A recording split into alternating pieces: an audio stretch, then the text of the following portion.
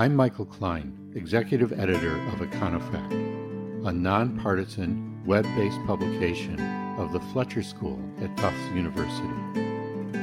At Econofact, we bring key facts and incisive analysis to the national debate on economic and social policies, publishing work from leading economists across the country. You can learn more about us and see our work at www.econofact.org.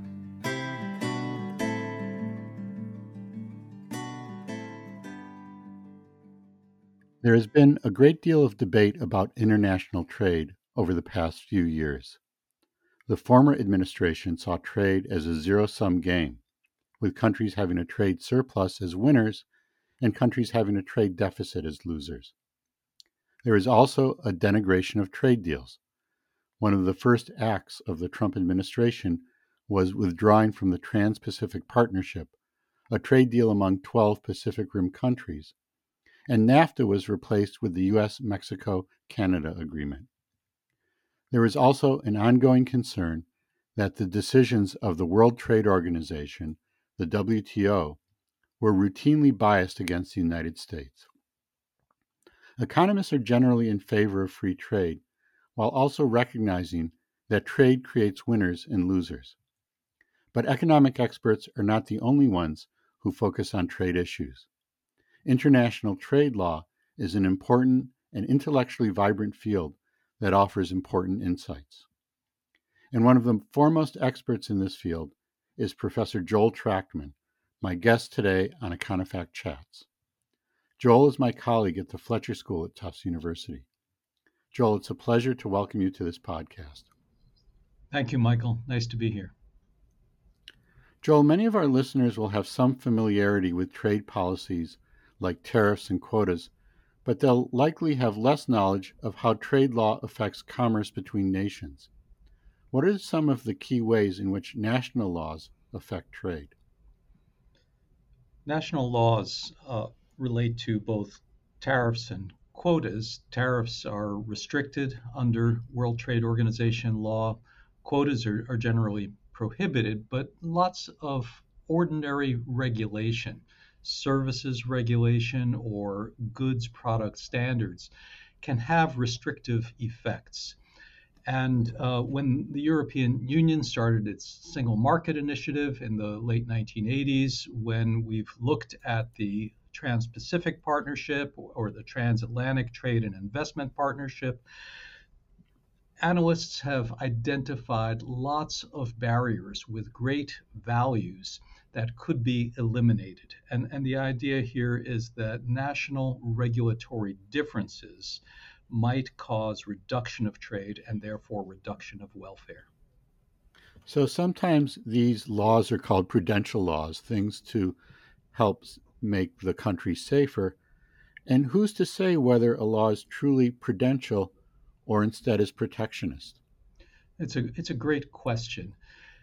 It's very difficult to specify a particular rule as to whether something is prudential or protectionist. Sometimes measures that states enact have dual purposes. A purpose, for example, of European Union restrictions on hormone-fed beef was to protect health, but also to protect beef farmers in the European Union from competition from Canada or the United States. In the WTO legal system, we speak about discrimination against imported products, and we try to identify that. But defining discrimination is actually rather difficult. And we have to look at the reason for the regulatory difference, whether it seems to be a sincere reason, and whether the adverse trade effects, whether the barriers to trade that come from it seem to be disproportionate to the legitimate regulatory goal. Joel, you mentioned the WTO.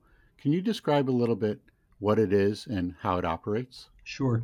The WTO was formed by a treaty on the first day of 1995. It's the successor organization to the General Agreement on Tariffs and Trade, the GATT, which was formed in 1947 and was tremendously successful at reducing tariffs among wealthy countries. So the WTO is an international organization formed by an international treaty. It only makes new rules by revising its treaties, and no state is bound to any treaty that it has not signed. So every time we try to make new rules, we have to we have to induce every state that is a member of the WTO, there are 164 members, to agree to that. Then there is some authority to make decisions inside the WTO, but that's done by consensus, meaning that if any state objects, that decision does not get made. And so it's important to say that the WTO is what we call a member organization, where nothing happens without the specific consent of the members, except in connection with dispute settlement, where panels and the appellate body, when it was functioning, were able to make decisions without the specific consent of the states, but those were decisions interpreting the law that the states had agreed to. The Trump administration imposed tariffs on China and also tariffs on imports of steel and aluminum from many countries, and the Biden administration has not reversed these restrictive trade measures, and they continue to be in effect. Do these trade actions comply with U.S. domestic law and also with WTO law? It's interesting. Under the United States Constitution, the president has no inherent authority over tariffs, but he has delegated authority under specific statutes. And those statutes provide for conditions upon which the president may impose additional tariffs. And the question of whether those conditions are met is largely unreviewable. It's seen as within the president's discretion to determine whether those facts are met. So it's hard to say whether it's legal or not under United States law, because no court is likely to decide that question. In terms of WTO law, it's clear that those tariffs on most products from China, large additional tariffs on most products from China, and the additional tariffs on steel and aluminum that were imposed on the basis of a national security pretext are illegal. And if the dispute settlement function of the WTO were permitted to operate, I believe it would find that those measures are illegal under WTO law. So you're mentioning here that the WTO law would probably find that illegal. And I mentioned in the introduction that some people view the WTO's decisions as routinely biased against the interests of the United States. Does the data bear out this view? No, it doesn't. First of all, in WTO litigation, the complainant most often wins. So when the United States is a complainant, like other states, it usually wins. When it's a respondent, like other states, it usually loses. And there's just no evidence of bias. The United States record is similar to that of other major states. And it should be pointed out that this system was, first of all, created by the United States after the Second World War. It was an idea that was developed by the United States with the United Kingdom. The United States was the prime mover of the WTO. The United States asked for this binding dispute settlement. And so it's hard to say that there's any bias in this system against the United States. Before, Joel, you said that countries were bound to WTO decisions. But our former colleague, Alfred Rubin, who is a very distinguished scholar of international law, began his course on international law by saying there is no such thing as international law. So what I took that to mean is that international laws, unlike national laws, have no teeth. There's no strong, consistent enforcement mechanism. How would you respond to Al's point, especially when it comes to trade law? Well, I think Al was trying to provoke his students. And I think Al realized, as we do, that international trade law, like other international law, like other law, has certain behavioral effects. And those behavioral effects may vary with the type of law, the type of enforcement mechanism.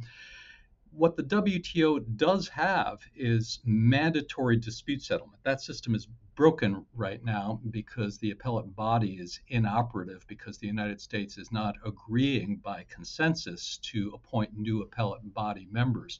But before that came about, this was a system where we had binding dispute settlement, we had binding authorized retaliation, and we had a multilateral system that seemed to cause behavioral effects. And it also seemed to be important to states to negotiate the rules and to enforce the rules. And so we can ask if those rules didn't have behavioral effects, why were states so attentive to them? So I think it's fair to say that this is binding law like other laws. The fact that it's occasionally violated with some consequences, or perhaps sometimes even without some consequences, doesn't mean that it isn't law. So the behavioral effects, it's a little bit like if I know the speed limit is 55, I'm not going to drive faster than, well, 65, but it has affected my behavior because just the presence of that law means I'm not going to drive 80 or 85. Exactly right. And the fact that murders are occasionally committed doesn't mean that the law against murder is not law. It has a behavioral effect. Well, hopefully, Joel, my speeding is not analogous to somebody murdering somebody else, but I'll leave that to the lawyers. So, to the extent that international law is binding, there is a concern that it reduces national sovereignty. And this has certainly been one of the complaints about the WTO. Are you concerned about the erosion of national sovereignty through efforts to promote greater global trade integration? First of all, the existing rules are not very intrusive. The existing rules for most types of cases simply say that states are not permitted to discriminate against imported products when they regulate. And this is enforced with a fair amount of deference to the prerogatives of states. And so I don't think in the area of what we called prudential regulation that there is a significant restriction on the right to regulate. It may be that as we proceed further and try to reduce barriers to trade, we would see more harmonization of rules and more recognition of other states' rules. And these will entail some reduction in national regulatory prerogatives.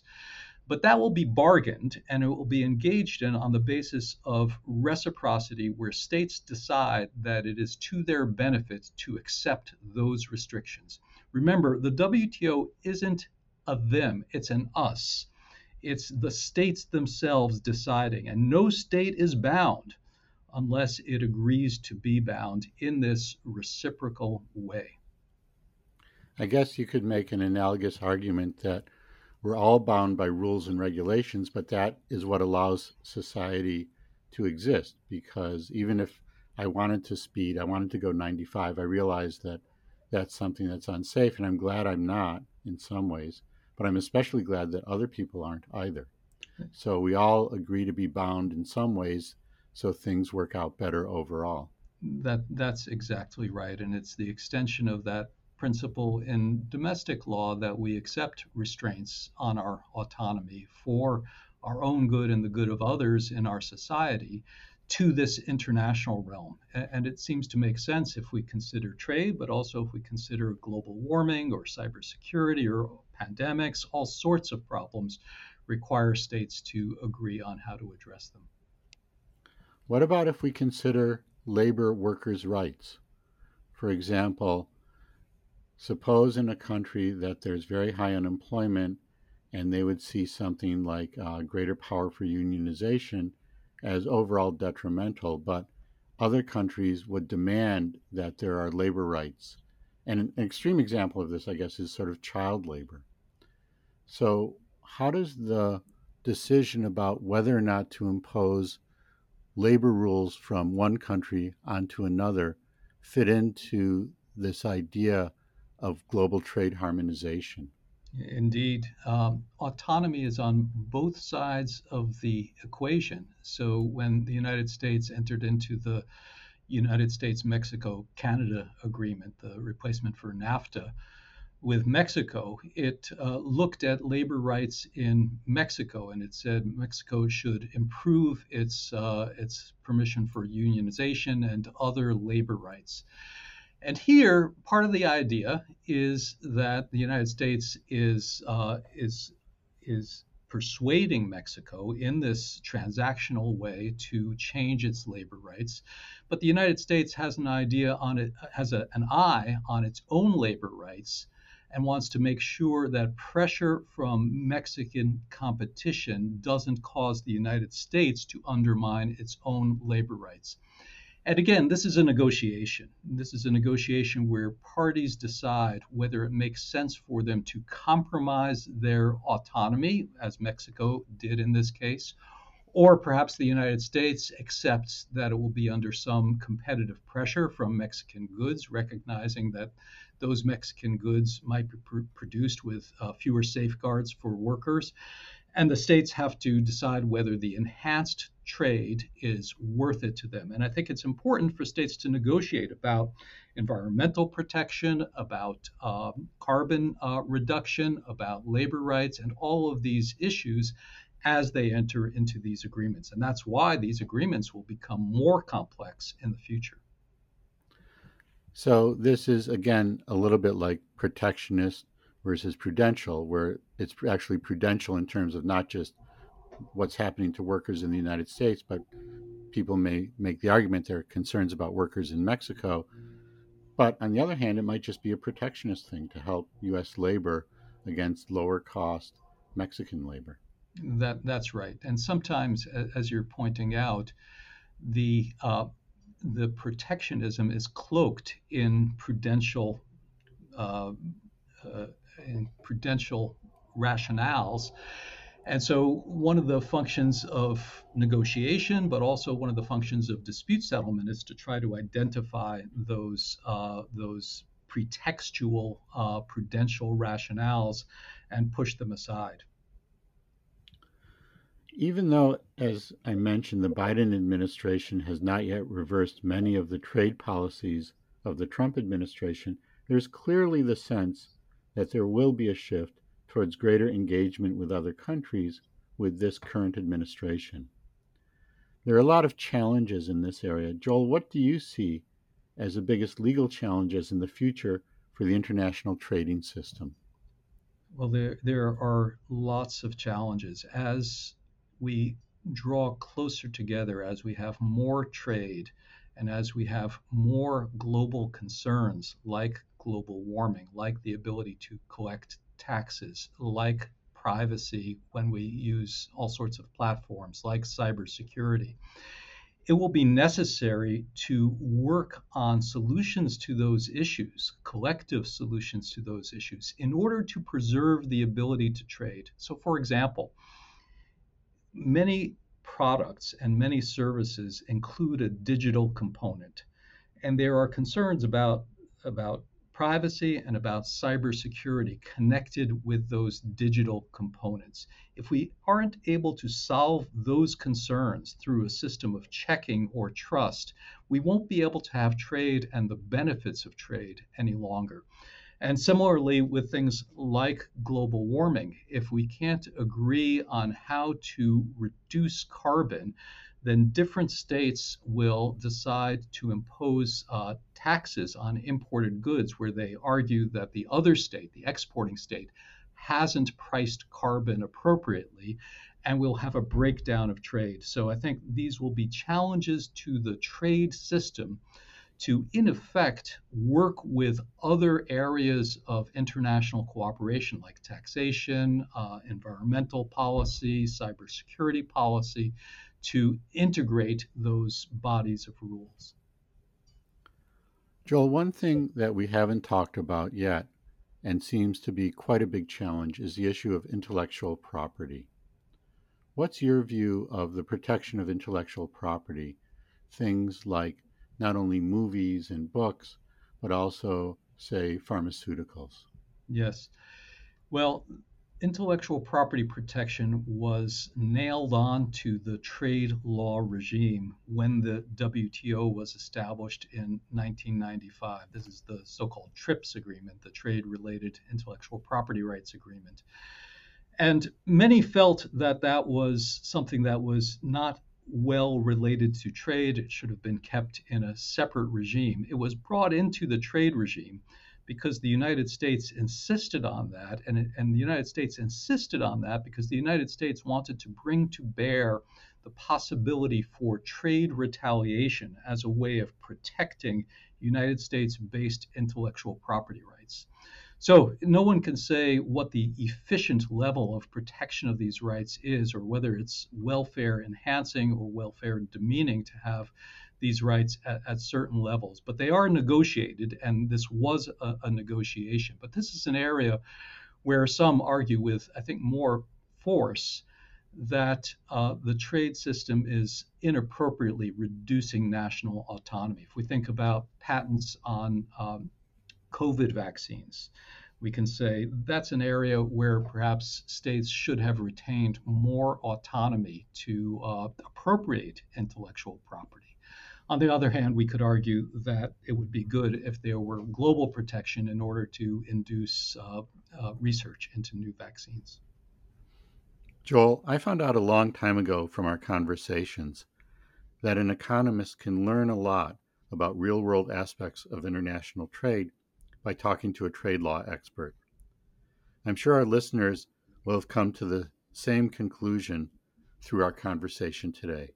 So thank you very much for joining me in this episode of Econofact Chats. It's my pleasure. Thank you, Michael.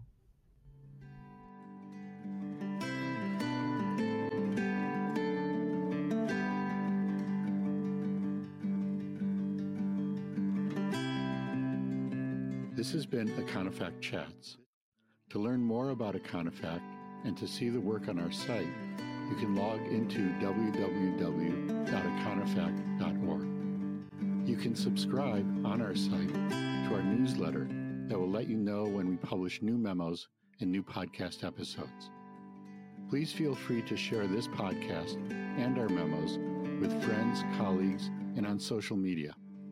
Econofact is a publication of the Fletcher School at Tufts University. Thanks for listening.